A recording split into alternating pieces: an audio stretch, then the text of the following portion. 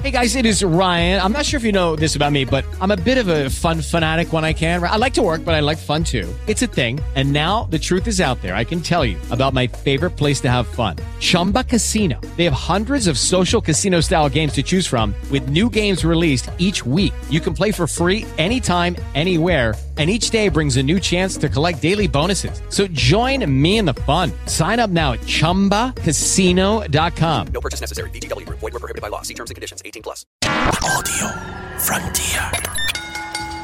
Ladies and gentlemen, the following podcast is Wrestling Death and is scheduled for 1 hour. Welcome to Wrestling Daft, the Marks, hailing from Larbert, weighing in at 178 pounds. I'm John, producer of Wrestling Daft, and the host of the show. And with me, a man who dropped so many names in wrestling, he considered changing his Twitter handle to Gary Name Drop. Instead, he's got a new one, Gary Wrestling. Follow him if you want. It's the one and only Gary Cassidy.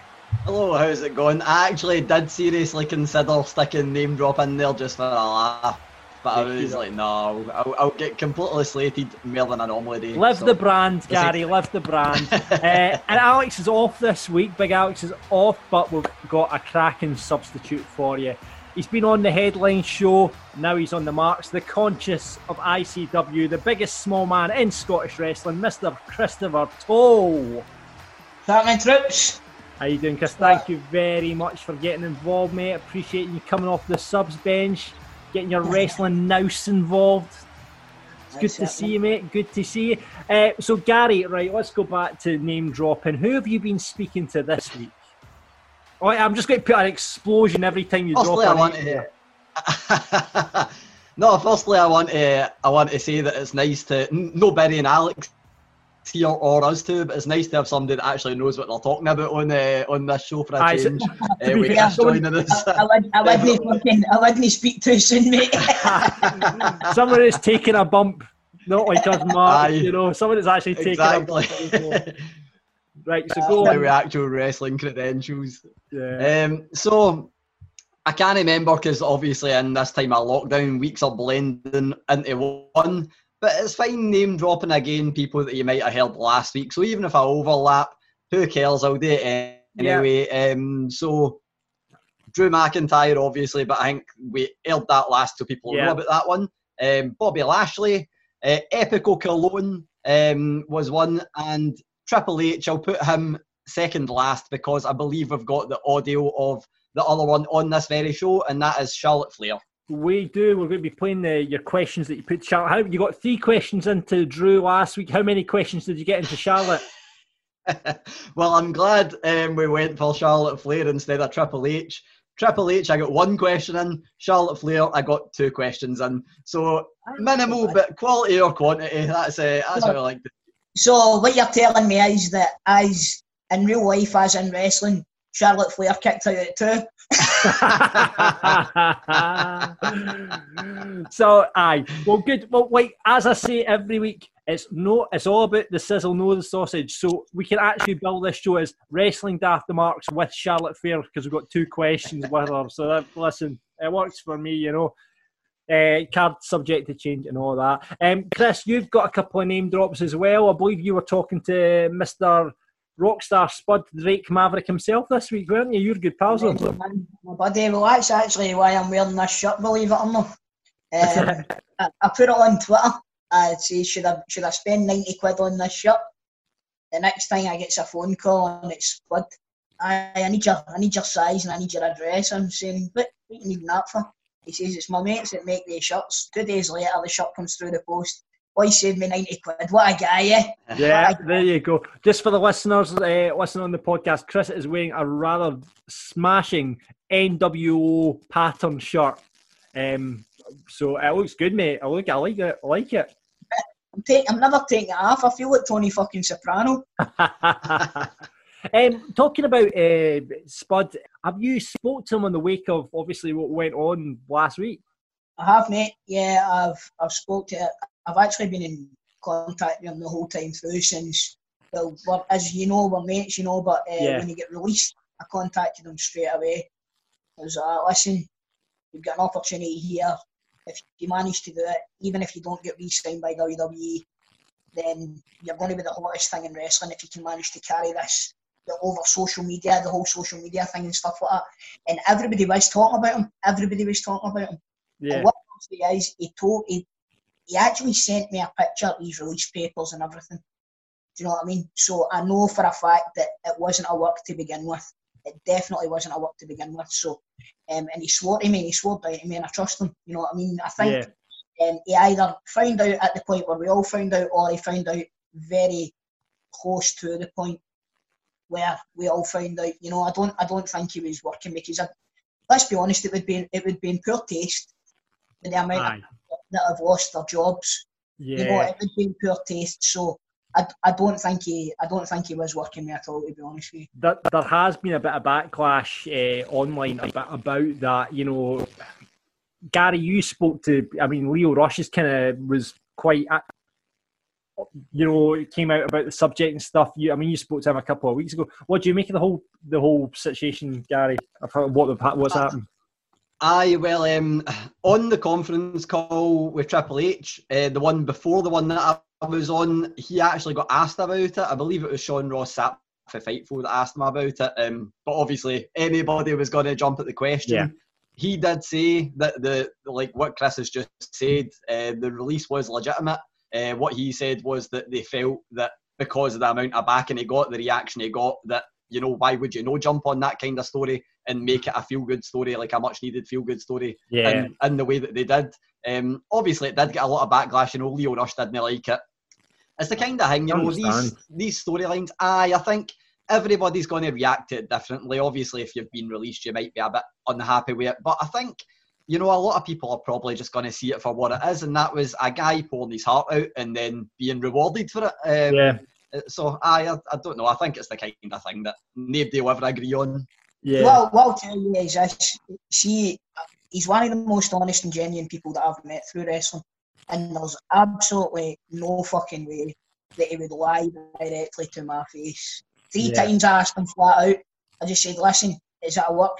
No, it's not a work, it's not a work.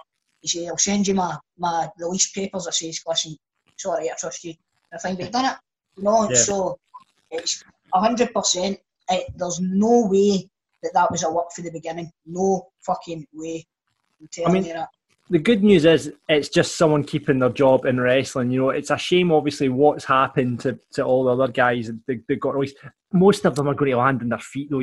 There's all those guys are so talented, you know. There's also another. Lio Rush was on the road to getting released anyway, purely for his attitude. You know what I mean? So he's obviously going to be a bit... Sorry. Oh, sorry, I was going to say the other thing is, if people do think it's a work, then Drake Maverick isn't on the same contract he was on before, because the reason he was announced as a release is because it was a Raw superstar, and he's now on an NXT contract, which has a few different things to it. You know, the payment is slightly lower, but there's different little, you know, facets of it, where if it was to be released now, he wouldn't have a 90-day non-compete, he'd have a 30-day non-compete. So it is definitely, you know, there is a legitimate contract change there, no matter what you think. So I think there's no question it was legitimate.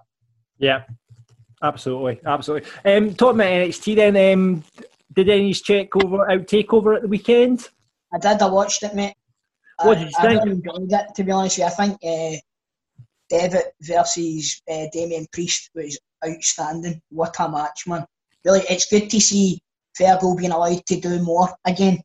You know, and I think with him being down in NXT, when he got moved on to Raw, when he moved to WWE, in fact, I think they curtailed his moveset a fair bit. You know, he obviously had the big gimmick with the demon and stuff like that, and that got him over majorly. But if they had have let him wrestle the way that he wrestled when I watched him through the independents and in Japan and stuff like that, he was so far removed from the wrestler that he was when he went to WWE. And then from there on, when he's went to NXT, I think they've kind of loosened the reins a wee bit on him, and it's just shown you. I mean, like that bump that Damian Priest took as well for the apron onto the steel steps. Oh, he'll still be feeling that today, man. I'll tell you that. I see that spot as well with the choke slam off the top, like balanced on the top. What a spot that was! I thought. amazing. The whole match was tremendous. So was the backlot brawl. I love that, man. That has a real mixed reaction from what I've seen online. Gary, what did you make of it? Again, I need to agree that the Finn Balor Damien Priest match for me, I think the women's match was my match of the night, but that one drove it very close. And a lot of people said they're going, Damien Priest needed the win. I don't think so. I think Finn Balor needed the win. I think they need to re-establish Finn Balor being a proper top talent. And I think they lost, didn't they, Damien Priest any harm? He looked like a superstar. He looked brilliant. You're absolutely right, man. Yeah, doesn't do any. Yeah, no, I thought it was decent. I mean, I was really, really surprised at how much they put Karrion Kross over Ciampa. That was the big surprise for me. I mean, Jesus. See, Karrion Kross, I'm telling you this now. See if they continue this the way they're continuing it, the way it's going. He'll be the top heel champion on Raw. That guy, he's got something, definitely. I hadn't seen a lot of him before WWE, but him and Scarlett Bordeaux have immediately became interested in them, and he's tremendous to watch, man. No, it's good. I don't remember NXT ever, like, so quickly packaging somebody so well. I feel like, the music, the entrance, everything's just perfect about them. I think it's going to be really interesting because, I mean, everyone's talking, does that mean Ciampa is moving up to the main roster? I think it might be the other way around. I think they might just hop shop Cross up into the main roster. I agree with you, but what I want to see Pete Dunne versus him first. Oh, aye. Yeah. That would be tasty. That would be superb. It really would. Absolutely. Good, decent event. We'll come over to Backlash and we'll have a look on to Backlash at the end of the show. But this week, as Gary says, we've got Charlotte on the show. Well, 2 questions asked of Charlotte this week as he brings the goods to us once again. We're on Fantasy Booking Island, and even though Alex is not here, he has set the booking for this week. We'll find out what that is on Fantasy Booking. Chris, you're going to have to be the judge. So basically what happens every week is we're set a fantasy booking. One of us sets a fantasy booking, and it's 1-on-1, mano to mano, and the other person gets to judge who's made the best booking. So we'll find out what that is from Alex in a bit. We'll be putting over stuff from the show this week. And this week we've got a guest mark on with us as Jen Louise from ICW, Inside the Ropes and Cultaholic, among more stuff that she does. She's going to be joining us to be grading SmackDown this week. She chose SmackDown. I did give her the option of what she wanted to choose. So she's doing SmackDown. And Gary will have all the news from the business. But first, it's that point in the show where we like to cut a promo. I have a lot of things I want to get off my chest. Right, Gary, pass that mic. It's time to cut a promo, right? And then what I'd like to cut a promo on this week is alliteration. Now, just alliteration in general, okay? It's been a bugbear of mine for some time. I think it really started hitting back to me. First of all, the Murder Hawk Monster in relation to Lance Archer and AEW. There you go, the Murder Hawk Monster. Obviously, already we had the shittest moniker in wrestling with the Archer of Infamy for fucking Damien Priest, right? And now we have the poisoned fucking pixie, fucking Candice LeRae. So much to the point that she's now coming with fucking wings on her back when she comes out. Now, I get alliteration, right? I've worked in the radio game for years and years, and the one thing you always do is, does it sound good? You alliterate, it makes everything sound better. In this case, though, they're just doing it to take the piss. It's like the poisonous pixie. What are they going to come up with next? The vicious viper. I don't understand why everything needs to alliterate when it comes to someone's moniker. The Belfast Bobag. It's just like taking 2 words. To be fair, they do have the Belfast Brawler for They do. The Belfast Brawler. It was Fit Findlay. Fit Findlay, sorry. And they also have the Brute for Belfast as Killian Dane as well. That's it. That's it. I think what they do in WWE Creative HQ is basically go, right, you there, right, you just write me a whole bunch of adjectives over there, and I'll just write a whole bunch of nouns over here, right? So today we'll go R. The word is R, right? So let's write a whole bunch of adjectives written with R, and then we'll just write a whole bunch of nouns written bar, and then just pull them out until they find one. The rapist of Rotherham. Honestly, Chris, that's what it is. So this week, cutting a promo on alliteration in wrestling. There you go. So it's time to talk about Patreon. We want you to put your hand into your pocket and give us a bit of your cash for extra content from Wrestling Daft. If you know what Patreon is, it's a subscription service where you sign up to a monthly fee. You pay that, we'll give you loads of stuff for free. And on our Wrestling Daft Patreon, there are 3 tiers. First tier, tier 1 at patreon.com/Wrestling Daft. You will be the Cruiserweight Champion. That's about $3 a month. I was going to say it cost a pint, but then you can't even go out and buy a pint, so cost of whatever you can get off Amazon while you're in lockdown. Patreon only chat community, you'll get there. You'll get ad-free versions of all episodes. You get early episode access, bonus content from the show, a full video version of this very podcast so you can see Chris Toll's wonderful NWO shirt. And you get to vote on what you want to see on the list of Wrestling Daft for Rab and Grado on the headline show. Tier 2, IC Champ, $10 a month, about £7. You get a video version of the headline show with Rab and Grado each week. You get an invite to our Patreon pay-per-view parties. We were considering having one for TakeOver, but then we thought, fuck it, we can't be arsed. But we will be doing another one very soon. That's always a good laugh. We'll get drunk. And That's a good way to punt it, John. I know. Bonus bonus episode, however, you can get bonus episodes galore. You can get that by signing up to Tier 2. Myself and Gary, we sat down and we did a report card on AEW, did 1 year of AEW report card. That is up there in the Patreon now. You can hear that. Really interesting chat on that. And it's happened. It has happened. We recorded Chapter 1 of It's Yourself, the Grado story, his journey from beginnings to that debut in ICW. That is going to be up there this weekend, so you'll be able to get that if you sign up for Tier 2. Tier 3, Heavyweight Champion, $20 a month. We will get live events on the go at some point. You'll get free tickets for that on there. You sign up for 3 months, you get a free Wrestling Daft t-shirt design of your choice, plus the chance to come on this very show as one of our guest marks. So if you fancy any of that, check it all out. All the details are up right now at patreon.com/Wrestling Daft, as we'd love to welcome you to our Wrestling Daft roster.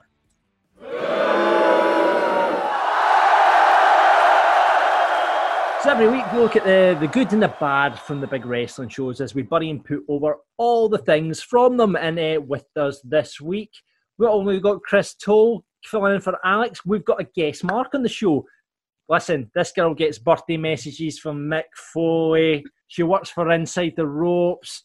She's an interviewer for ICW. I would say she is the first lady of Scottish wrestling. It's Jen Louise. Oh, that's really nice, but I think Veronica's going to kick fuck out on now. Jesus, that's a good point. That's good. Can I just retract that to the second lady, Jen? Is that all right? Yeah, absolutely. I'm just happy to just be like just random bird about Scottish wrestling. That's right. Random bird about Scottish wrestling. Listen, thanks for coming on the show, and you are taking the SmackDown bullet for us this week, and you went and looked at the show. Tell me, Jen, because I'm looking in your background now, and it's just wrestling memorabilia, all that sort of stuff. How did you get into wrestling, and what drew you towards wrestling?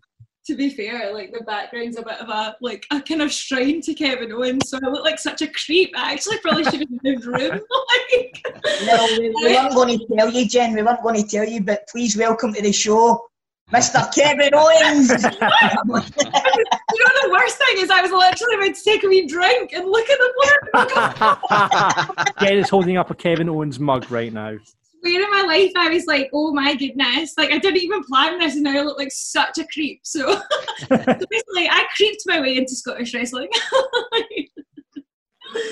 I remember your first day in ICW. You were like a fucking rabbit in the headlights, man. No wonder. Imagine just being thrown into that. Like I had no idea that. I thought I was just going there to observe. I had no idea that was like technically day one of the job, and I was like, To be fair, it was a huge show to get thrown out. It was Baramania, wasn't it? It was, Wow. it was. Were you on work experience or something generally? Genuinely, what I feel like I should have been doing, like it was. I mean, the best way they do say the best way to learn is to get flung in, but I mean that show was wild, like actually so wild, and then to just, you know, just get flung in, and then of course I'm in this locker room where everybody's just like, who is this random like terrified looking bird like in the corner, just like. So, like, it made an impression anyway. So. Had you been a massive ICW fan, or was it before all that, and had been going to the shows, and that's what got you in the door?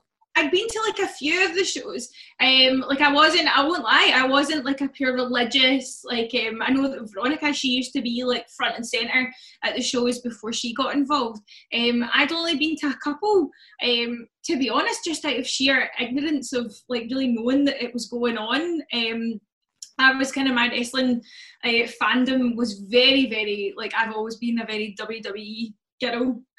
So I was just strictly loyal to that, really. I mean, I did have the occasional like flirtation or thing with TNA back in the day, but we don't talk about that wee dirty affair. But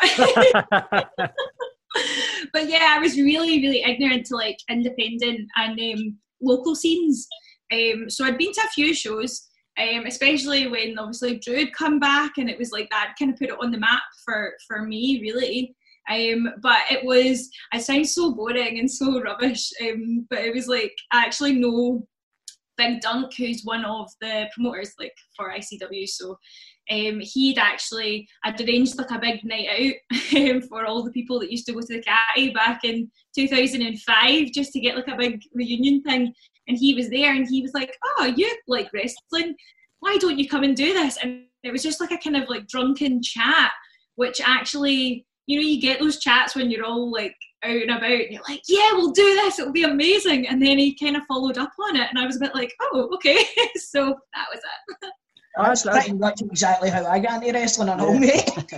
I think that's how everyone ends up there, right? Thing ever. Just like get pissed and you're in. Buy around and you get a contract.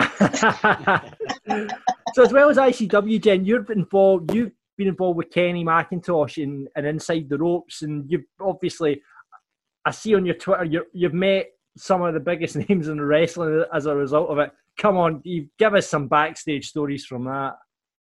Oh no, like I can't, like. So who have you've done? Mick Foley, Heyman. Sure. Hey, what was Heyman like? Heyman was like the best. Like he was. Now I will tell you a wee story about Heyman. Like so. Like before the Heyman show was announced or booked or anything like that, Kenny and I had gone for a drink. So Kenny and I are pals, and we'd gone for a drink, and he was talking about ideas, possible show ideas, and just throwing out some names. And he was like, "Is there anyone that you think would be cool?" And I was like, "Do you know, Paul Heyman would be class." And he just pure ran with it. And Kenny McIntosh, being the absolute like I don't know powerhouse of like booking that he is, managed to pull it off, and it was like, how could you do this? And it was amazing, and he was what a gent. He was so brilliant.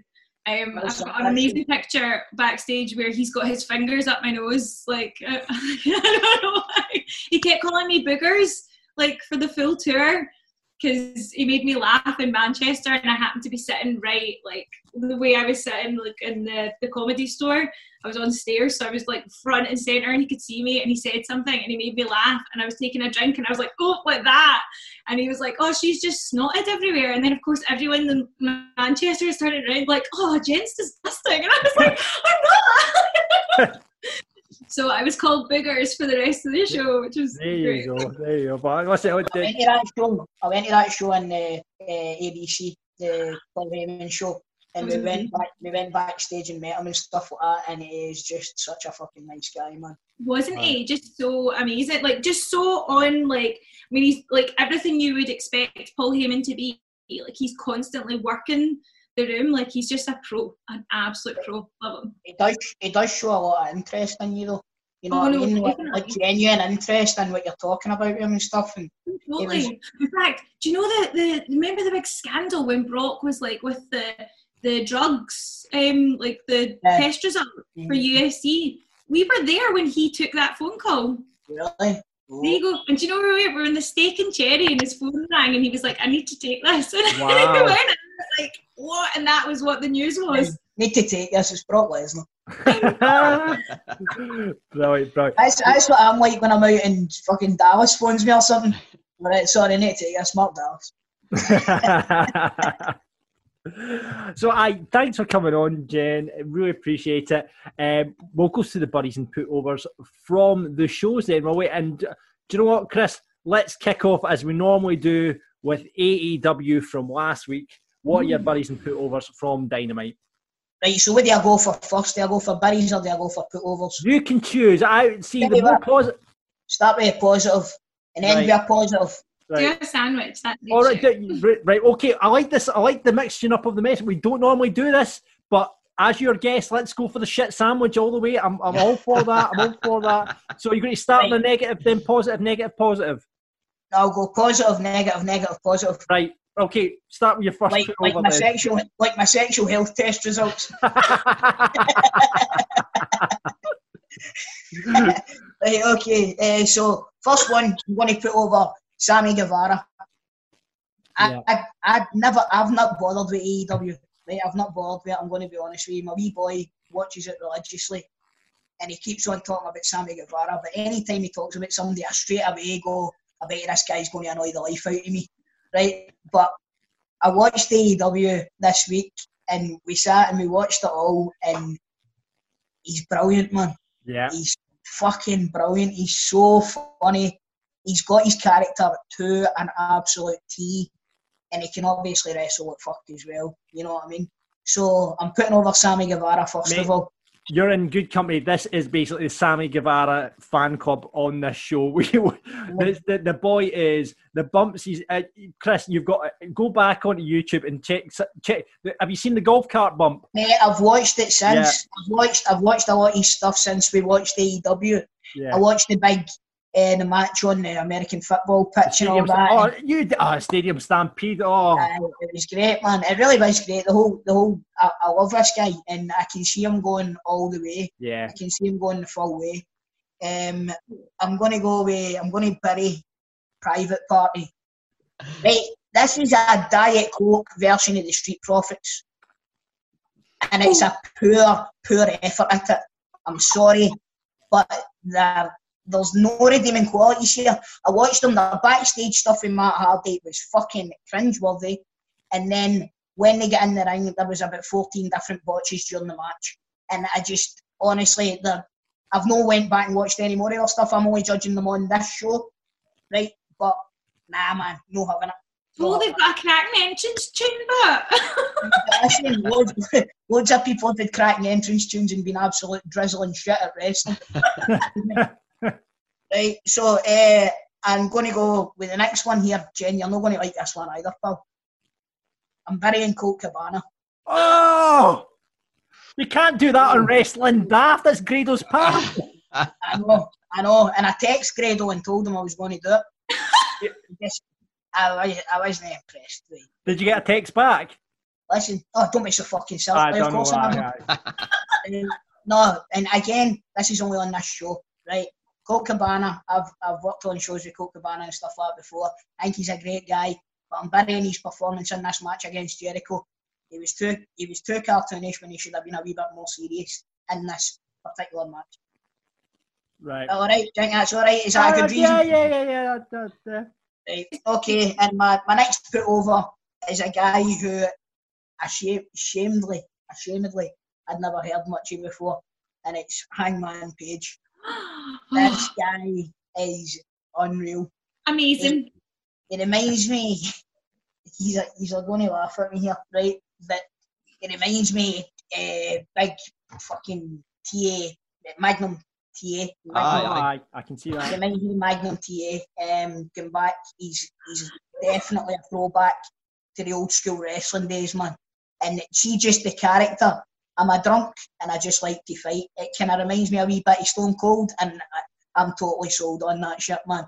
But again, I went back and watched the Stadium Stampede match, the guy comes in on a fucking horse. What's that like? You know what I mean? Davey Blaze would be so jealous. That's all I'm saying. Honestly. But Hangman Page, another one that going on this show and some of the stuff that I've watched since, definitely going to the top of wrestling without a doubt, without a shadow of a doubt. He's one for me that I think the best thing they done with him was not put the title on him when they put it on Jericho instead, because I think it's gave him that freedom to actually go out and be a star on his own right. And I think when he does get the title, he's going to be a brilliant champion in the future. He will be a brilliant champion, and then that's going to open up to the feud with Omega. You know, and imagine the matches that they're going to get out of that. The heel turn will be so bad. Listen, this has been discussed in this show as well. I think Omega will be the one that goes heel as opposed to Hangman.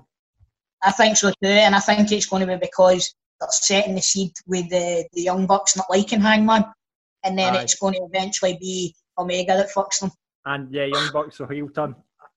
Yeah. I'm like, I need a gin and tonic or something to do with that. a gin and tonic. Do you have a match of the night, Chris? Was there any match that stood out in particular for you? Any matches of the night in AEW? Yeah. I quite, by the way, I quite like Brian Cage. I must admit, I know he's just like Ryback or one of these kind of muscle men, but they've done the right thing in putting him with Taz, because you know what I mean. Taz has always been brilliant on the mic, and putting a good mouthpiece with Brian Cage. I like. It was only a wee match, but I liked that. But Cody Rhodes and Jungle Boy was excellent. Yeah, it was a really good match. Really good match. Chris, thank you very much for that on AEW. I will take NXT. And I'm going to go with your system because I like that. I like that positive, negative, positive thing. So we're going to go with that system. Well done for introducing that, guys. Thanks very much. The shit sandwich system. If nothing else, there's a leg in your toe. What we like? Thanks for that. Well, I'm going to start with my first put over is the return of Breezango to television. I love this shit. I love Breezango. I love everything they do. I just hope they get back to that heyday stuff when they were doing all the comedy stuff with the skits backstage and dressing up as the Queen Art and all that sort of stuff, because it's just brilliant. It's just absolutely brilliant. You know, it was a big surprise when they got dropped down to NXT because they were just so good on screen. I think they were underused. They were underused. They got lost in the shuffle at that time. They got lost in the shuffle, but they were so entertaining. So yes, they're back. We love that. Did Fandango not get an injury, and that's kind of why they went off TV though? Tyler Breeze went back down, and going to Buddy. My first Buddy is I'm going to have to Buddy. I don't like the car key as a weapon thing. I don't know why. It's very unhygienic putting it in your trunks for a start. I think in these times of coronavirus, having a set of car keys in your trunks and then using them as an eye gouge, I don't think that's sending a good hygiene message in this day and age. But what you need to remember is the other option is ramming their eye into the corner of the stair. So what's quicker? That's true. Aye. But so on hygiene issues alone, Johnny Gargano's car key, because you did it at TakeOver as well. So yeah, we'll bury that. My other buddy, right? We'll come on to the put over in a minute, so don't shout this out.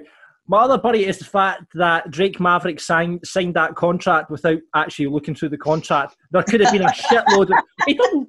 He didn't know what he was signing. Right? There could have been, he could have been signing his life away, man. He didn't know what kind of deal he was getting. And then he's just like, at the end of NXT, Triple H hands on the contract. Lovely moment, beautiful moment. But then he signs away. I'm just like, mate, get someone to look over that before you sign away. I can tell you exclusively he's on £20 a week. See, that's what happens. That's what happens when you sign something. I'm just hoping for like a big cameo. Big Joseph Parks comes out there and he's like, right, no. So yeah, but I'll bury that, because contracts should be taken seriously, kids, and the other put over that we're going to put over is obviously Drake retain, getting that contract, retain the service in WWE because, the guy obviously leaves his heart out there, puts his heart and soul into it. And, everything that's been said online, and we talked about it earlier about, there was a bit of a backlash and the fact they used it as storyline. Screw it. The guy's, seems like a great guy. Chris, he's a great guy and he's kept his job. So great for me. Well, listen, see at the end of the day, right, see when all of this happened, his one worry was, and he was pretty upset when he was speaking to me about it, his one worry was he wasn't going to be able to live with his wife anymore. You know what I mean? Oh, really? He's got a conditional green card kind of thing. Oh, really? And if he lost his job and didn't get a job with another American wrestling company, he would have had to have moved to the UK, and he would have had to have left his wife behind. And that's not an easy thing for anybody to have to face. So see the whole emotion things about it, man. That a huge part of that was the fact that he was going to be able to continue his life, his family life. God, and, yeah. He's just a great guy. And Jen, you've met him before as well, haven't you? He's just I sound as if he's my boyfriend or something. But he is genuinely such a great guy. There's not a bad bone in his body at all. Like, he would do anything for you. He's such a good boy. Yeah. Just to add to that, it came out on Twitter right after he signed the contract. I sadly can't remember the name of the wrestler, but somebody put up that he'd been going through financial difficulty, and Drake Maverick donated a big chunk of his Pro Wrestling Tees money, because obviously he'd released a couple of old t-shirts on Pro Wrestling Tees. Apparently donated a big chunk of that to an indie wrestler. I think it was somebody from Australia, but sadly can't remember the name. Wow. Well, I'll tell you this now. Again, I'm not trying to blow smoke up his arse, but he called me to make sure that I was all right for money when all of this shit started. So that's it. That's the sort of person he is, man. Honestly. Oh, what a guy! What you a didn't guy! ever phone me, lads. Right, Jed Louise, let's come to you then, and we'll do your buddies and put overs from SmackDown. Now, you said to me, you messaged me, I said, right, this is the situation for the show. We usually do 2 buddies and 2 put overs. I said, can only do 1 buddy because I don't like saying nasty things. So yeah, you get just 1 buddy. You only have to do 1 buddy. Live the gimmick, But no, seriously, like I didn't even so SmackDown obviously is kind of the least enjoyable, I would say, out of all the kind of WWE content just now. But saying that, I had such a really fun, I loved it. It was such a fun episode. So I'm going to get my buddy out of the way, because A, it's terrible, and B, it's I'm just getting it out of the way. So my issue was, it's Sonya Deville's patter against hating blondes. I feel victimised and don't like it. So, and the thing is, she's all for equality and all that. Well, that's it. How dare she? How dare she? Exactly. I know, like she's a proper campaigner for, rights for everybody, but no, apparently because you've got blonde hair, you're a Barbie doll, and you get more opportunities. Now, I don't know if that's strictly true, but I've had a good run, but it's... Did you not get invited to work for ICW while you were out drinking one night? Yeah! So all I'm saying is, don't be a hater, Sonya. Just don't. So yeah, that's my 1 buddy from it. Seriously, that was the only thing that annoyed me. But on to wait a minute. Hold on. Did Nikki and Hangman not lose the belts? Yes, but I didn't bother me. Excuse me. No, because no. Do you know why? Because now obviously that Bayley's got the 2 belts, right? I'm thinking this is going to be the eventual collapse of the Bayley-Sasha friendship. If anything, I'm actually so more excited for Backlash on Sunday, because I think Nikki and Alexa are going to come together like this absolute powerhouse. I'm so more excited to see them try and get them back. Good save. It's true though. Like I love it. Like see, because Nikki's like so. I love Nikki's like like how much she loves the belt, and she's like even like just when they zoomed in at that bit, and she was like, I love you to the belt. See her trying to get that back. That's the Nikki Cross I want to see. Like the desperate, like getting her back to that sanity kind of stuff. So yeah, I'm buzzing for the future. You know there's going to come a point. You know that there's going to come a point, though, don't you? Where I know Nikki and Alexa are no longer besties. I'm like not quite ready. I'm still not over this whole Kenny Omega heel turn thing. Like that could be happening. Too much uncertainty in my life right now or in the world. So just let me enjoy this, okay? Oh, moving on to the good. Like that was not one of my good points though, because even though I did enjoy it, I was like, you know. So my good points are number one, Mandy and Otis, just in general in life. I love this storyline, and I love Otis so much. Just I can't describe the pure just joy that I get watching him. Like he's just so refreshing, and so I just love it. It's like a wee fairy tale that I've always wanted in wrestling that's here. But Jen, we all know what's going to happen there because it is wrestling, and we all know that Mandy's going to turn heel on Otis. Come on now. I don't see it this time, man. I hope it's Otis that turns on her and actually gets, because see the wee video package where she's like having the pure dream of, like, you know, she's like sleeping by the pool and she's the one that's all hot and flustered. I think she turns into like a bit of a psycho, and then he's like, oof, she needs to back off. Like, I think what they're going to do is, you know how they've said that they're going to cash in the Money in the Bank for the tag team titles. Yeah. I think he's going to have to choose between Mandy and going for the tag team titles, and I think he'll choose the tag team titles. Oh, nice bit of booking that, Mr. Toll. Oh, Toll, what do you like? Your mind's a fantastic place. Love it. So Mandy and Otis was my first thing. Just absolute full love for that. More. My second thing was well, actually, God, I've written like 5. So now I'm like, I thought they would jump out at me, but okay. So second one, I'm going to go with the Daniel Bryan and AJ, their confrontation with Renee over the tournament for the Intercontinental. Daniel Bryan, I just love, like, obviously being fellow vegan and all that, save the planet. I just love him. I do. Everyone's ready at him. No, I do. I just love him, and I think, see the way he speaks, like something about obviously Daniel Bryan and AJ. They have this like mental chemistry together, which just never gets boring for me, never. So to see Daniel Bryan talk so passionately, and obviously AJ's such a good, like, you know, that kind of like chicken heel where he's just like just, you know, you just want to rattle him.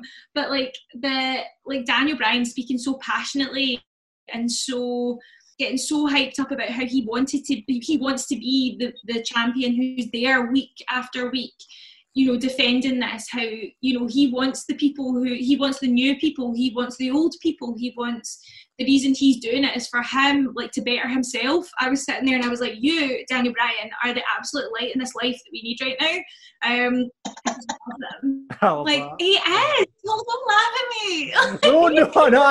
No, Jen, it's honestly, it's just a refreshing bit of positivity about SmackDown, because that's what I love. I love it because we all come on here and just go, oh, SmackDown, what shape was that? But I just love it. I love it. You've got 5 things written down here that you're first to tell us.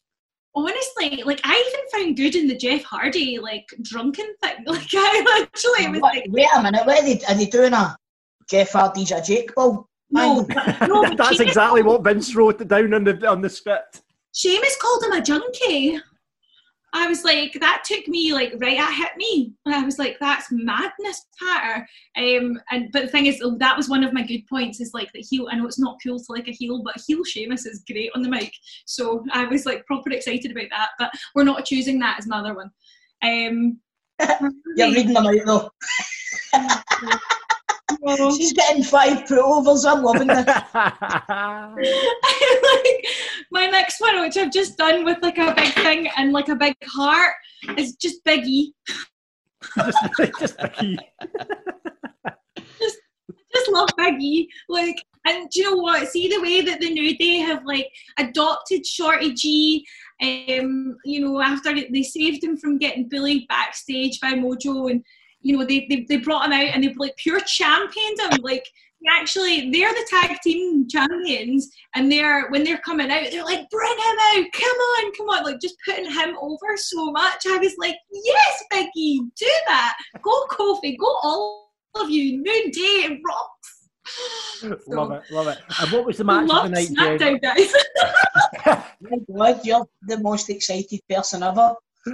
Right. Can you pick a match of the night now? Now you're going to have to pick one here, Jen. You're going to have to. I'm going to say, I loved Otis and Corbin just because Corbin's the best heel right now, in my opinion. But no, I'm going to go for the tag team when the girls. It was amazing. It was a shock for me that they changed hands. But if anything, it's really just built this whole big possibility and like the eventual demise. I'm sitting chomping at the bit for the Bayley Sasha thing to break up now, because I think that's going to be really exciting to see. So that. I hope they let them work the way they let them work in NXT, because their matches were outstanding. As well, Bayley's just not been great just now, and I think Sasha's the character. She's the gimmick that's going to make her like Mad Pam. Like Badass Pam, the cool one. So, what do you think they're going to do? Do you think it's going to be Bayley that's the face or Sasha that's the face? Sasha. They can't turn Bayley too early. Nah, definitely Sasha. Thank you very much, Jen Louise. Let's go over to the world of Raw and Mr. Gary Cassidy. So I'm glad that Jen only took one Berry, because I've got two, but they're both very, very weak. So I'm going to do the same. We'll follow suit. Oh, and for God's sake. I'll put one Berry, 2 put overs, and then another Berry. John, I'm going to make you both very angry and very happy with them, but I'll leave that in the back. Right, okay. So my first Berry, and this goes back to something I said a couple of weeks ago, but it's the lack of Liv Morgan after it was teased that should be on the show. So on social media, Bayley was saying, oh, I've got a present for you and all that. And I'm going, oh, we're actually going to get a Liv Morgan-Bayley match. This will be brilliant. And I've been saying that, you know, they built it up really well to begin with. They teased that, you know, big things for her really well.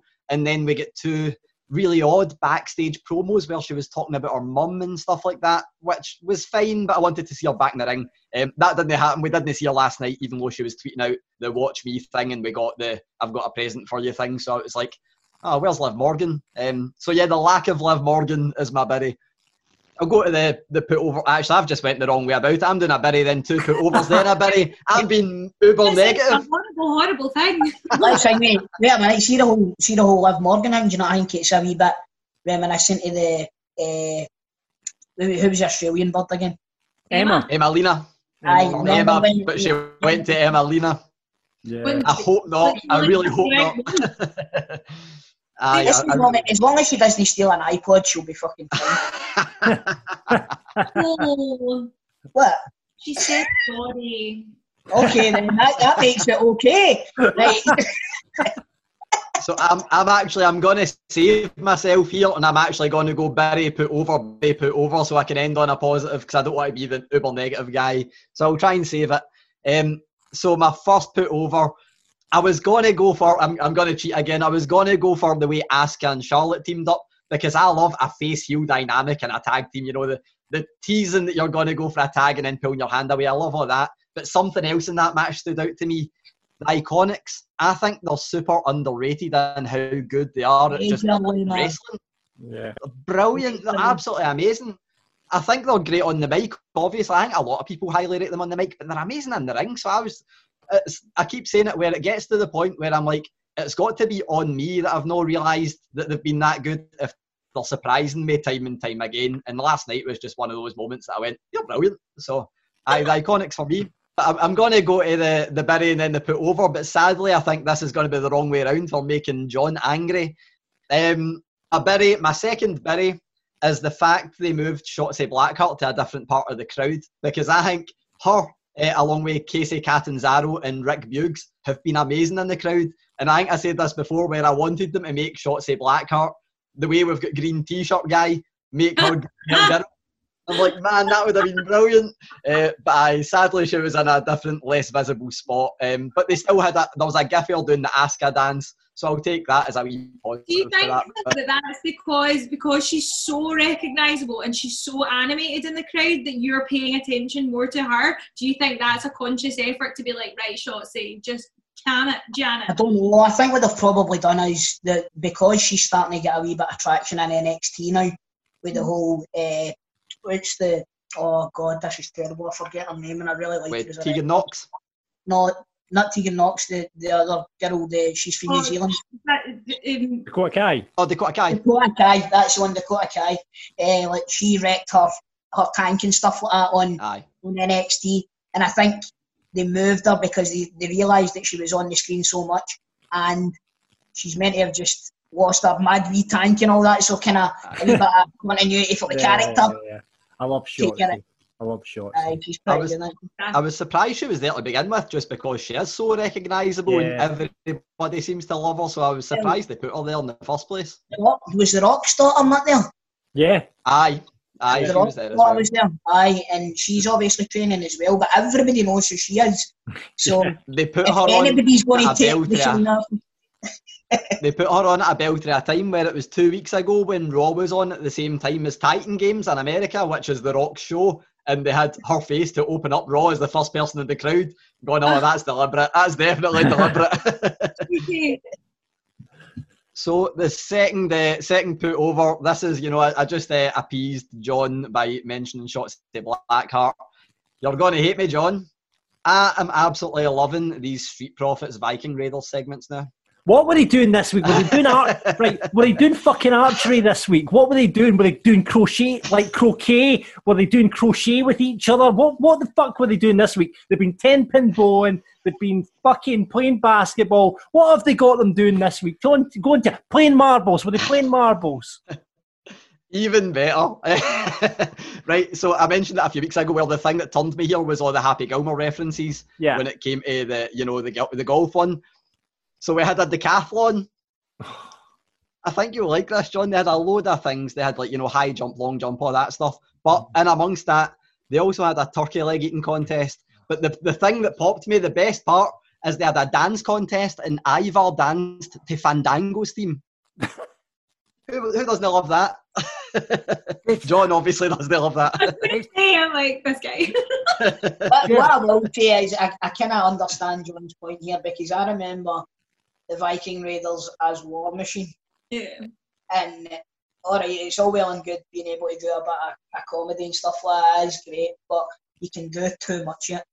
And, this has got the potential for the Viking Raiders either to go over huge with the crowd when the crowd comes back, or for the crowd to be completely disinterested in them.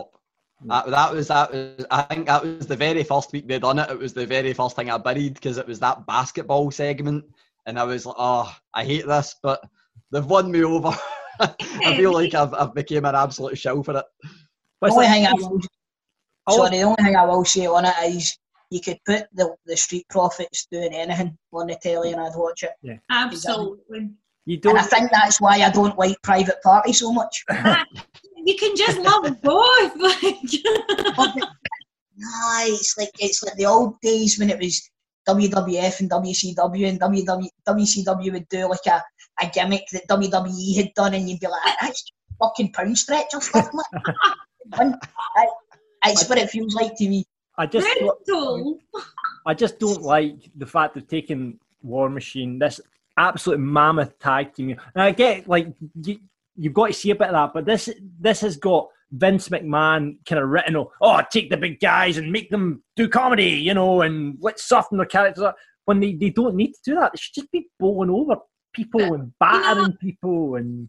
But do you not think that they were doing that, and they were getting the traction that the independents were like, so, you know what I mean? Like when they got signed, it was freaking huge, and everyone like lost their mind, and then their just momentum just went boofed, carrying on doing the same thing they were doing. I think complete props to them. They've taken this and they've ran with it, and I, for one, am here for it. You are so positive about everything. I man. love it, Jed. Listen, Honestly. you could win me over on this. You could win me over on this. The nicest person ever. Well, Sickens me, frankly. It fucking sickens me. What was your match tonight then, Gary? So I want to give an honourable mention and cheat again before I give my match of the night, because the match of the night is an obvious one. But my honourable mention, the Andrade Garza Owens match, because the dynamics were all over the place, but it was just brilliant to watch. It was one of the triple threat matches that didn't feel disjointed. Something was always going on, and it was amazing. But I need to land on Asuka Charlotte. I feel like it's just, if you put they two in the ring, I'm going to love it, and I absolutely did love it. I thought they were just brilliant as usual. The build up for the tag team match earlier that I'd mentioned, I just thought they were great in the ring. Wasn't a fan of the ending, but I know why they done it, and the match overall meant I didn't care less about the ending because it was just brilliant. Nice, and well done getting through your first Raw review in probably about 3 months without mentioning Drew McIntyre. Well done. Well done. See what you're saying there, Gary, about sorry, what was it you mentioned just before asking that? The Garza Andrade, they had a triple threat with Owens. See that stable? It's got potential pissing out of it, man. Nah. Do you know what I would do? Do you know what I would do with them? I would call them the Cartel, right? And I would put them in suits, and I would get somebody else, and I would get who's the Latina wrestler on NXT? Gonzalez. Yeah, Reina Gonzalez. Get her with them, so then you've got a women's wrestler as well, right? And just make them run roughshod, because that's money, man.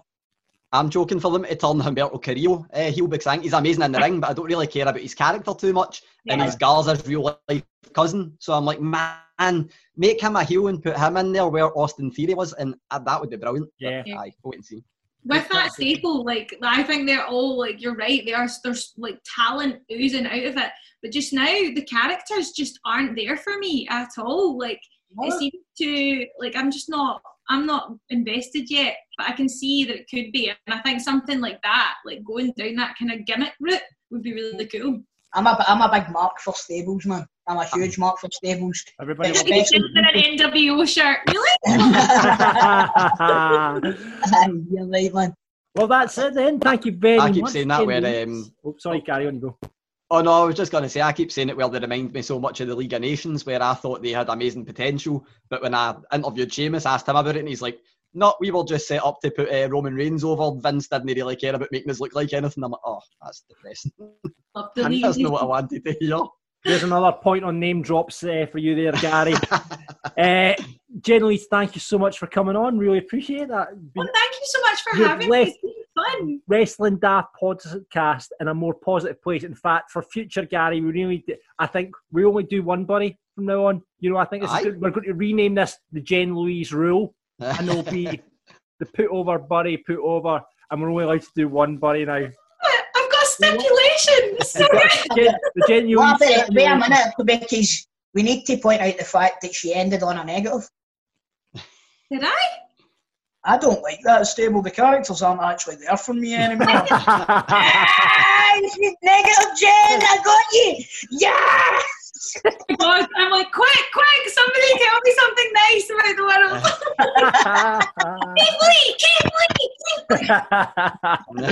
world. Listen, thanks very much for coming on, Jen Louise. And remember, if you want to get your buddy and put overs for Rab and Grado on the headline show, you can do that at Wrestling Daft on Twitter.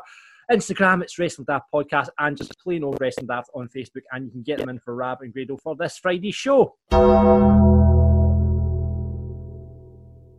Lucky Land Casino, asking people, what's the weirdest place you've gotten lucky? Lucky? In line at the deli, I guess? Aha, in my dentist's office. More than once, actually. Do I have to say? Yes, you do. In the car before my kids' PTA meeting. Really? Yes. Excuse me, what's the weirdest place you've gotten lucky? I never win and tell. Well, there you have it. You can get lucky anywhere, playing at LuckyLandSlots.com. Play for free right now. Are you feeling lucky? No purchase necessary. Void where prohibited by law. 18 plus. Terms and conditions apply. See website for details. I'm afraid I've got some bad news. Bad news. Bad news. It's the Wrestling News with Gary Cassidy. And Alex isn't here this week to screw his face up at that jingle.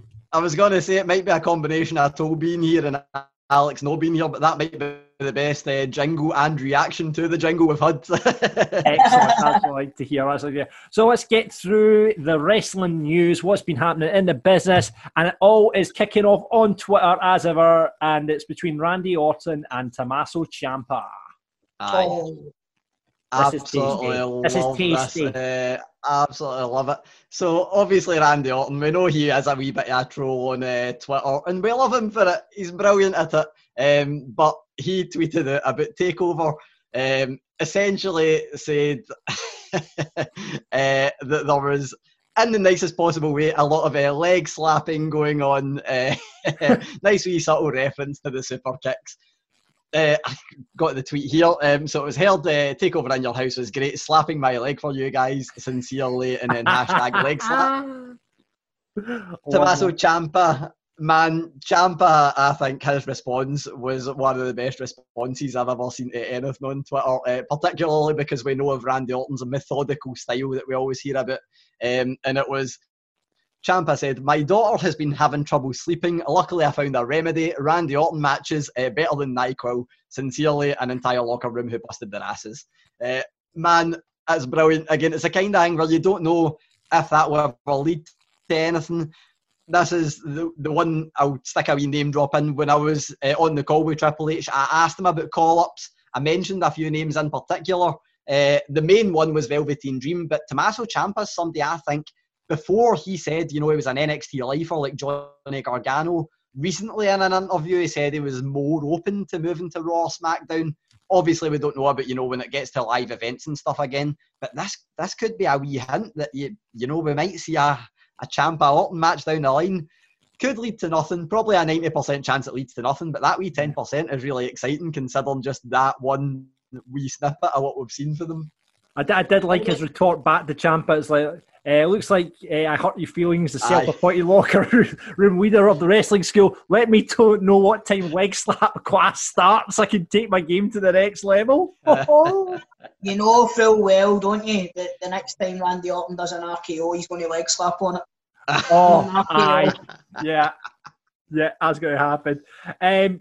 And talking of NXT and all that's going on, reports last week about Adam Cole could be on his way out, but that looks like it's BS. Aye, so I've been trying to find, I remember last year when NXT went live, I'm near certain there was something about Adam Cole signing a new contract. So I was shocked when these reports started coming up saying, Adam Cole's on the way out, he's got no long left on his deal. I'm going, no, that's probably the furthest thing for the truth we can see. But PW Insider have said that he's got 18 months left on his contract.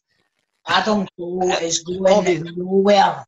If he was stupid, he is the Undisputed Era are the hottest thing in WWE. You're a big mark for UE, aren't you? Huge, mate, right? Yeah. And I'm telling you this, see if he was to fucking up sticks and leave, it would be the worst thing he'd ever done unless he was taking the other three with him. Yeah. Literally, the only reason I can see for him leaving would be potentially Britt Baker, but I think they're fine being apart. I think they're better being apart, in all honesty, because they're both stars in their own right. Yeah.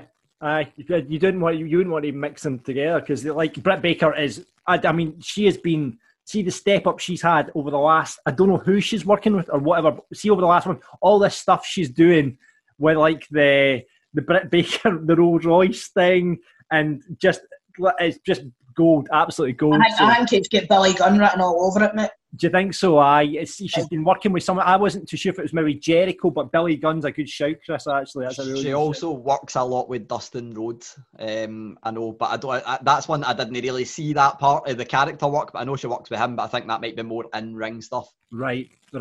And finally, ahead of Backlash, we're all waiting for it.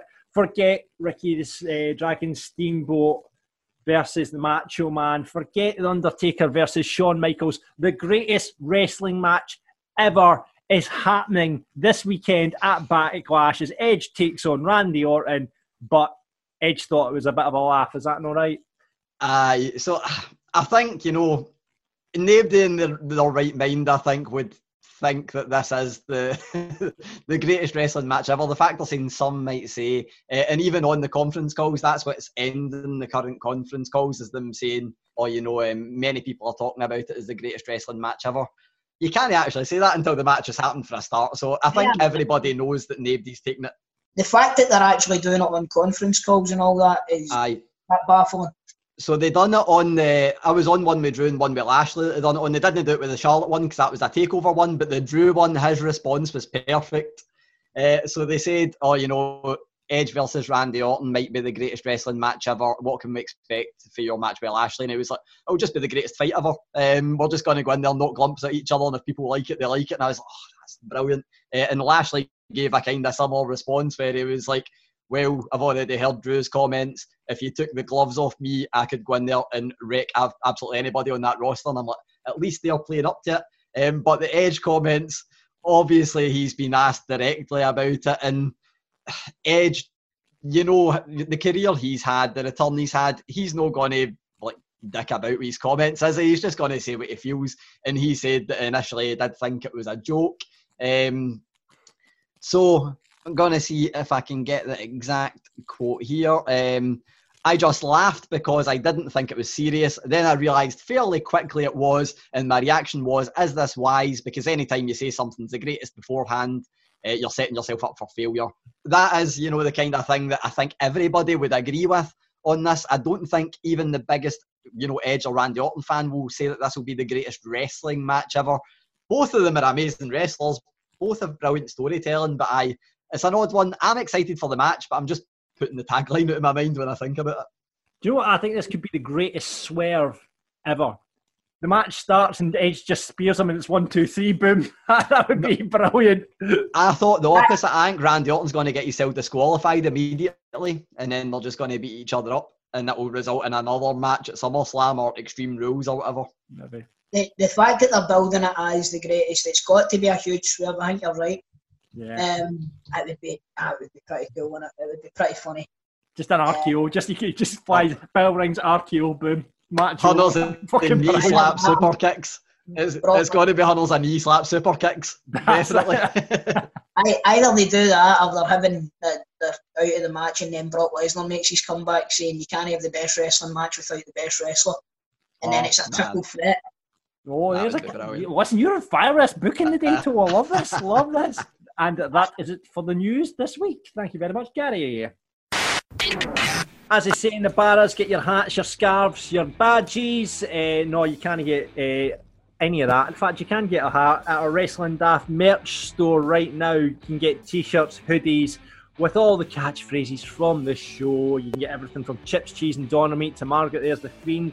I'm a Wrestler Tay, and I am wearing my I Am a Mark t-shirt today, which you can get there as well. And a brand new design when it was Alexa versus Grado. You can now get Alexa, who is Graham Stevely, on that. And obviously, we've got a whole bunch of bum bags up there in tribute to the man himself. So you can get that all right now at shop.spreadshirt.co.uk/wrestling daft. We'll put all the links on our Facebook page and Twitter. And as it looks like, we're all going to have to be wearing a face mask soon. That rule's coming in that you're going to have to go to the shops wearing the face mask. I told you, and I told Rab and Grado this was coming. You can get your Wrestling Daft face mask up there. How'd you like them apples? So get your Wrestling Daft face mask. Look, COVID chic, as I would say, in the supermarket with your Wrestling Daft face mask. You can get that right now. Shop.spreadshirt.co.uk facebook.com/wrestling daft. Whatever takes your fancy, buy it. Welcome once again to the beaches of Fantasy Booking Island. On this island, anything goes as we imagine what could be in the world of wrestling. This week, it's myself again, because I get trolled at this every week. So I'm on Fantasy Booking Island, and with me is Gary. But alas, our compatriot, our colleague, Big Alex, is missing. It was he won last week, so he got the chance to book this week. But he has sent a voice note. And do you want to hear what we are booking this week, Gary? Here we go. So in celebration of Adam Cole's 365 plus days as NXT champion, I'd like you boys to take it all away from him. And maybe throw in some bonus points there if you can think of a really, really original way to break up the Undisputed Era. So Alex wants us to book Adam Cole and losing the title this week. And you said that you would get bonus points if you can break up the Undisputed Era, which is not going to be popular with Chris Toll, who is already admitting to be a massive mark for the Undisputed Era. So, this is how it works, Chris. Basically, me and Gary have got 3 minutes to book this, and you get to judge who's got the best booking. Pretty simple. Who goes first then? Well, we decide this by the flip of Gary's got his own merch. Gary's got his own Gary Cassidy merch, and if Gary is the mark for himself, is going to flip the merch badge. I'll have heads this week, Gary. And it's tails. What do I go first? Do I go first or second? I'll take first this time. Right, okay, gives me time to scribble my shite down. Right, on you go, mate. Start the timer, Chris. Your time starts now. So for me, this week, we've got Dexter Lumis versus Adam Cole set. Lumis they're doing the big build with. I think over the next few weeks, they might try and establish him as a contender. But for me, that's not the way it's going to go. We're going to have Lumis get beaten down by the Undisputed Era. Velveteen Dream comes in to make the save. But they're still outnumbered. Who do they need? Finn Balor. We've got Finn Balor coming back, and we've got Undisputed Era taking on those three. Obviously, only 3 members of Undisputed Era now, because Kyle O'Reilly's not on TV. Balor in that match is the man who gets the pinfall over Adam Cole. So he's like, well, why should I not get a title match? Because I've pinned the champion. Cole keeps denying that Balor's the challenger, or you got lucky, or this nonsense. It was because we were in a tag team match. We end up with those 3 kind of carrying on, or those 6 carrying on a wee rivalry. Ends up that we have Dexter Lumis and Velveteen Dream going up against each other because of some friction, so they're out the picture. They turn on one another. Gallus come over and they team up with Finn Balor to go against Undisputed Era, who by this point is all 4 of them back. So it's a 4-on-4 match. Yet again, Finn Balor gets the pinfall on Adam Cole, solidifies himself as a #1 contender. William Regal goes, right, you've got the shot. But the match, every time it happens, we get Undisputed Era beating up Adam Cole. So William Regal's like, right, well, there's only one way to settle this. In the fight pit, we're bringing back the cage fight, the fight pit. Finn Balor comes out as Demon Finn Balor, wins the match, and then I'm even going so far as to, after that, has a lengthy reign, turns heel, and the man he puts over is Karrion Kross in a Demon versus Karrion Kross match with Kross ending the Demon streak. Ooh. So the Undisputed Era turn. I was cycling through them going, would I have one of them turned on him? And I'm going, nah. They're too good. Right. Okay, interesting. Still got 50 seconds to go. Oh, that's all right. Sticking an after-show dark match. A wee after-show dark match. And then after that, Adam Cole goes to AEW and no, I'll leave it there. Right, that's decent. I like what you did with this, and mine's is written in the back of a fag packet, so here we go. Start that clock, Chris, and I'll give you mine. Okay, so we're going over a few weeks here. The Undisputed Era are starting getting back, strong. O'Reilly and Fish. Things start happening to the Undisputed Era. One by one, accidents are happening. It's very much that you're finding just the bodies lying there. And, so you'll maybe start off with Bobby Fish is there, absolutely KO'd backstage, maybe under we could have a knockdown angle, we could have it under the door, we could have whatever. So that's happened to Bobby Fish. Then something happens to Kyle O'Reilly. However, there's evidence being planted at these scenes that are kind of pointing the finger a wee bit at Roderick Strong, because during the matches and Adam Cole, there's stuff going on as well. So this kind of evidence is pointing to Roddy Strong, right? And Roddy's like, it's not me that's doing this. This is absolutely not me. But then there's a bit of decisive evidence. Now, I'm not too sure what this is, because this is written in the back of a fag packet. But there is a bit of decisive evidence that basically leads to all fingers pointing at Roddy Strong, right? And they'll beat up on Roddy Strong. All three of the Undisputed Era turn on Roddy. Bang, bang, bang, right? Roddy's left in the middle of the ring, absolutely left on his arse. So it's this rivalry between Roderick Strong and Adam Cole, which ends in Roderick getting a title shot. Roderick goes on after pissed off. There's interference and stuff from the Undisputed Era, but Roddy goes on to win the title because Velveteen Dream comes down and helps him out as well after the interference from Undisputed Era. So Roddy wins the title, standing in the ring with the title aloft after winning off Cole, and Velveteen Dream comes in and says, it was actually me that did all that to the Undisputed Era. I left them all this evidence because he can't get a title shot at Adam Cole. So the belt's now on Roderick Strong. Velveteen Dream steps up and says, I'm your number one contender. And Strong gets beaten for the title and Velveteen Dream gets it put on him. Oh, man. I think we know who's won this one, don't we? I've got to go with producer John for this one. That was a well thought out fucking episode of Batman. Yeah. Wow. Do you know what I like the most about it? It's the fact that it takes you back to that Roderick Strong Velveteen Dream feud. And that culminates 2 feuds in one go. There you go. Wow. Give him the book. Yes, I've got a book for next week. I can't believe it. Thank you, Chris. Thank you very much. So we've brought you big guests in recent weeks. Christ almighty, Gary, you're on fire. Drew McIntyre, Matt Riddle, Leo Rush, Deonna Purrazzo. We've had them all the last couple of weeks. And who'd you bring us this week? Well, the person up until recently was the only superstar to be on every single WWE show going, which is one of the things I asked them about. Well, not the current NXT champion. I was going to say current NXT Women's Champion. She just lost it to Io Shirai, but I'm sure it won't be too long before we see her with some more gold around her waist, which was another thing I asked her about. I've got Charlotte Flair, and the 2 questions that I put to her. One was what she felt her role was being on all 3 shows for so long. And the second one was, with Tessa Blanchard winning the Impact World Championship, might Charlotte Flair set her sights on a predominantly male championship? So that's what we've got. And man, she was on form as always.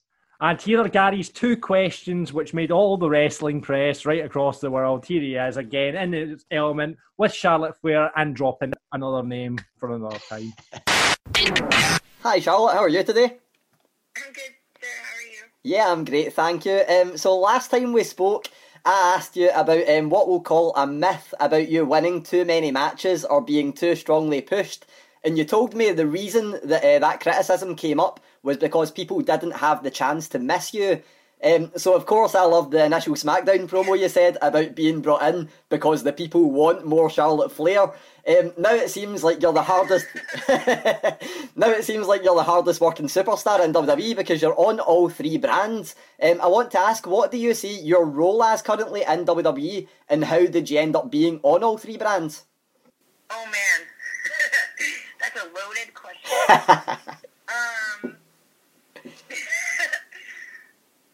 I don't know how I ended up. I just, like we talked before, I really do think that my consistency is also a detriment to people missing me. Like, I think I am doing some of my best work of my career right now,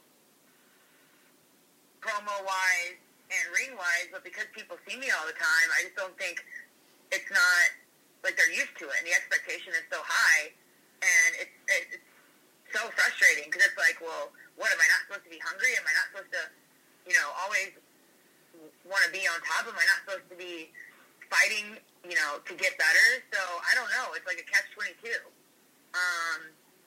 I think the biggest thing for me is, yes, I'm on all three brands, but if you look at my storylines that I am a part of, I'm a part of someone else's storyline. It's not like anything is a Charlotte Flair push.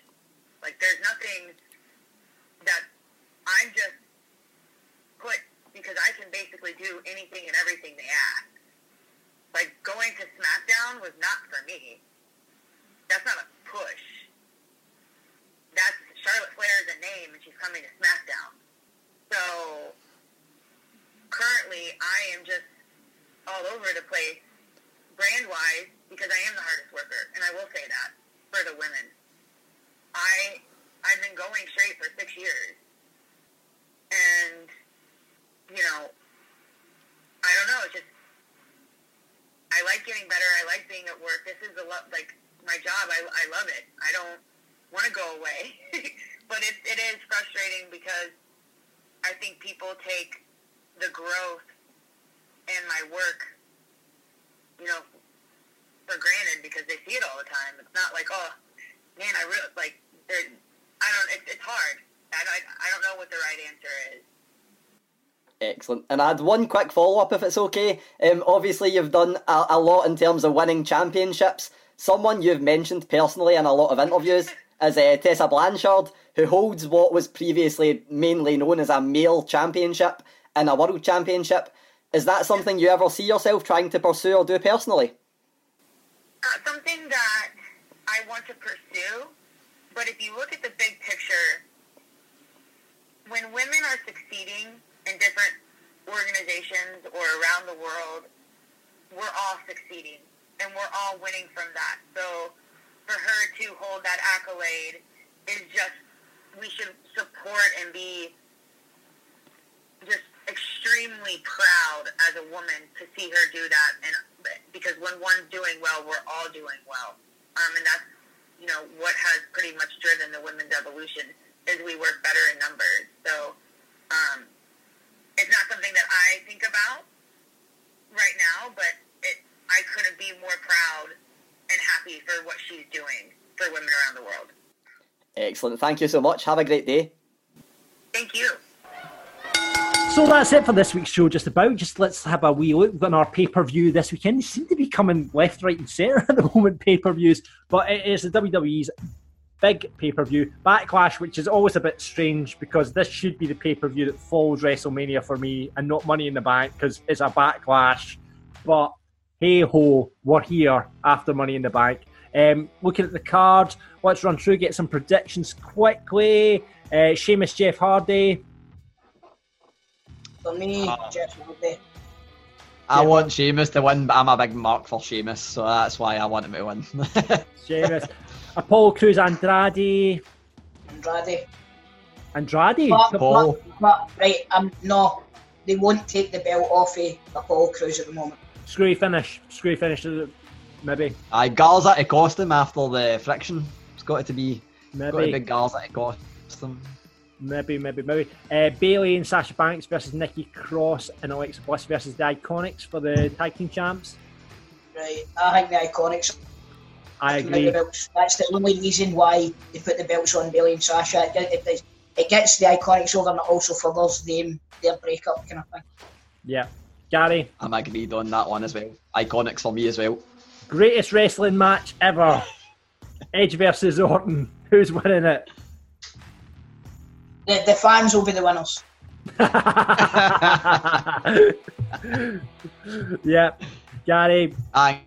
Randy Orton for me just to set up a rubber match, but I don't know what they can do next. I don't know what they can do to blow that up. Apparently that's all. That mad Triple K ching. Aye.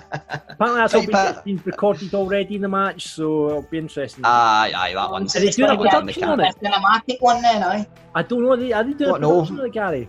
So I know that it's been recorded already, but apparently a fair few of the Backlash matches have. I know the Drew one wasn't, but I don't know about any of the other ones. Edge v Orton, I know they recorded it, but I don't think it's a cinematic match. Right. Okay. Just because of the nature of it, but I do think they're probably going to heavily edit it to make it look the part, but I don't think it'll be cinematic. Yeah. Not too sure on that though. Oscar I need to put myself over because I did say car park for the backlot brawl last week, so I need to put myself over for that. Oscar versus Nia Jax. Asuka. Can't see, remember. Asuka forever. Strowman versus The Miz and John Morrison for the Universal Champ. This is interesting to me, this one, because Miz and Morrison for me they're brilliant together. They're excellent together. They're really funny, but they're both obviously good wrestlers, and having the both of them as a WWE champion at the one time is going to, honestly, it's they need to do it for me. They need to do it. There's no reason for them not to do it, because everybody knows Braun Strowman's a big monster, so you don't need to have him being the big monster and squashing two upper card guys at one go. That kills them. But the only good thing that comes of that is then they can facilitate their split up down the line where they're then going to get Miz versus Morrison, which will be brilliant. I think it'd be a really good booking. Does the Fiend maybe get involved then to make that happen, or? I think I've got a feeling that this one, so I said before, I think the genius of this match is if you think back to Braun Strowman with the Intercontinental title, he lost the title in a handicap match. So the booking of this one, I think they've done it perfectly, where it's like, why would the heels no choose to go 2-on-1 with him? But I've got a feeling Braun Strowman wins, and then the Fiend comes out and we get the inevitable Fiend-Braun Strowman match down the line. That's very true. McIntyre versus Bobby Lashley. I'm in two minds now, right? I want Drew to win, right? But with the best will in the world, there needs to be a positive African American story. Aye. Right? And I think that there's a chance that they might put the belt on Bobby Lashley purely for that fact. Don't get me wrong, I'm not saying that he doesn't deserve it, right? Because he's a brilliant wrestler. The whole Lana thing didn't really work for me, but putting him with MVP has been it's a good fit so far. You know, he's kind of got that his own kind of Paul Heyman to an extent. You know what I mean? Somebody that can talk really well, whereas Lashley's never really been known for his mic skills, has he? You know, so I think going into this, I would love to see Drew win, but it wouldn't surprise me if Lashley gets the title. Gary. So I'm agreeing with Toll here, but I've got two reasons. The one is obviously the positive African American story. That would be brilliant right now. It's incredibly timely. For me, the storyline here, I think they've been amazing. I don't think this can be a one and done between Lashley and Drew. And if they think there's a chance we might get crowds back in the building, man, get the title off Drew. Have Drew chasing Lashley, and then have Drew win the title again in front of a big crowd against a dominant Lashley. That for me would be brilliant. I said that. Remember, John, when I was on the show the last time? I said if it's what they need to do is they need to, if they put the belt on Drew at WrestleMania, they need to take it off him pretty quickly and then build him to SummerSlam so that he gets that whole, you know, the momentum going, the crowd behind him, holding the belt up. Alright, it's no WrestleMania, but it is the next best thing. You know? I think that's a really good shout from you boys. I think that's a really good shout. I hadn't even thought of that. That's a great shout. That's it for this week's show. Please rate, review and subscribe on Apple or wherever you get your podcast. Remember, we go twice a week, Rab and Grado, on this Friday. And I just had confirmation of the guest from Grado. He has actually texted me. Sami Callihan will be on the show this Friday. He is superb. He is absolutely superb. Looking forward to that. It should be a good one for that. So he'll be on the show. Remember, you can get us on Patreon, patreon.com/WrestlingDaft. Buy your merch, shop.spreadshirt.co.uk/WrestlingDaft. Before we go, the list of Wrestling Daft this week, Rab and Grado, is going to be Drum roll. The greatest heels ever. Who are the greatest heels ever? Who's, for you, Gary, is the greatest heel ever? Oh man, that's a tough one. I don't know if we've seen it yet because, you know, we've been talking about Baron Corbin, we've been talking about MJF. They are people that don't really veer away from a heel character. And I feel like almost everybody in wrestling has veered away from a heel character. Yeah.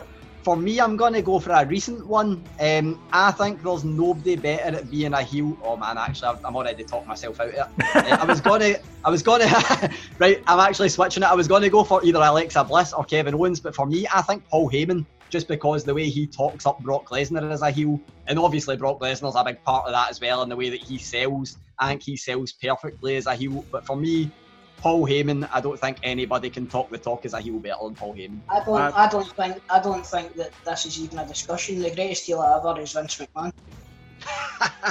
Man, that is brilliant. Yeah, I don't think there'll be many people arguing. Knowing Rab picks the list, Rab will have the Miz as number one. I can guarantee you that. Rab's going to have Tommy End. I will wait and see what Rab will, or it'll be some mad Japanese person that we've never heard of. It'll be number I know one. This is it. Aye. So yeah, brilliant. Chris, thanks so much for coming on and oh man, I've enjoyed it. It's been a nice wee deviation for the football, mate. Aye, exactly. Get to talk about our wrestling. So thanks for listening. Do all that sort of stuff, and until next time, what's my catchphrase again?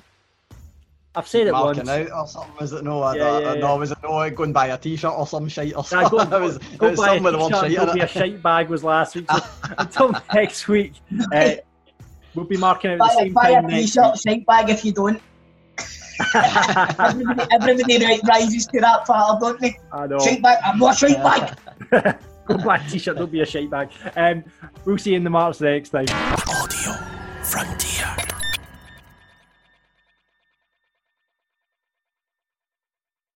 It is Ryan here, and I have a question for you. What do you do when you win? Like, are you a fist pumper, a woohooer, a hand clapper, a high fiver? I kind of like the high five, but if you want to hone in on those winning moves, check out Chumba Casino. At ChumbaCasino.com, choose from hundreds of social casino-style games for your chance to redeem serious cash prizes. There are new game releases weekly, plus free daily bonuses. So don't wait. Start having the most fun ever at ChumbaCasino.com. No purchase necessary. VGW Group. Void where prohibited by law. See terms and conditions. 18+.